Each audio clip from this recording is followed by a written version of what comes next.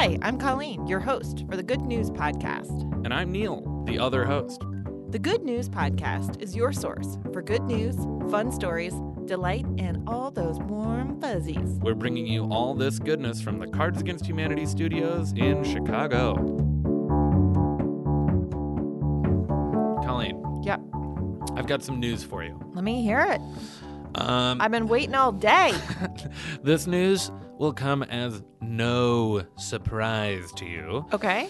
I'm going to read directly from a report. Nice. A study by IS Global in collaboration with Hospital Del Mar and UCLA's Fielding School of Public Health shows for the first time that exposure to green space during childhood is associated with beneficial structural changes in the developing brain. Yeah.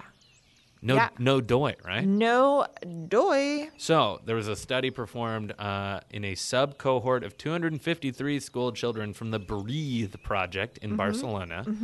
Lifelong exposure to residential green space was estimated using satellite-based information on the children's addresses from birth up through the time of the study.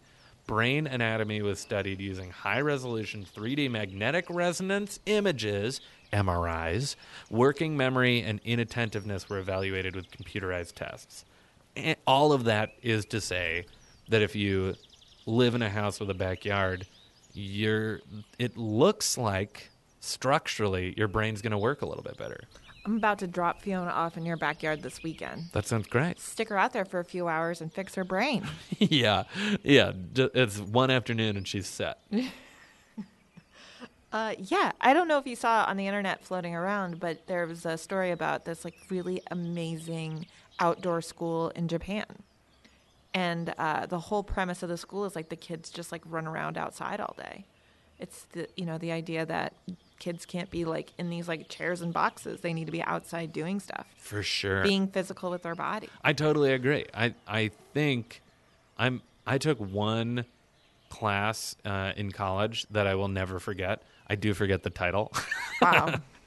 It was like the one biology class I took in college. Yeah. And we would take it during like our spring semester.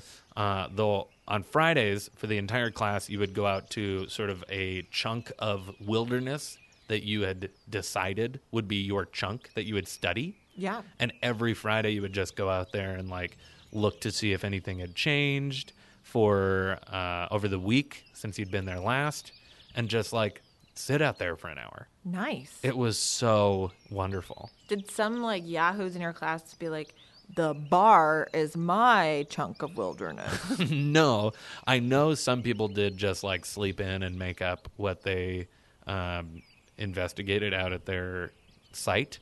And I was so mad at them because I was like, how many opportunities do we have in school to just go sit out in the woods? None. Unless you're studying forestry. Yeah, unless you're a forestry student. You probably have this experience too, but in the winter, in the dead of winter, I go to the Garfield Park Conservatory, and it is so refreshing, and it just lifts me up in a way that no other place can, especially just getting to see the color green. Yeah. You just don't see the color green in the winter. No. And you forget how beautiful it is. It's beautiful. It's very beautiful. I don't live very close to the Garfield Park Conservatory. I do live pretty close to the Lincoln Park Conservatory. Oh, well. Fancy pants. Thanks for listening.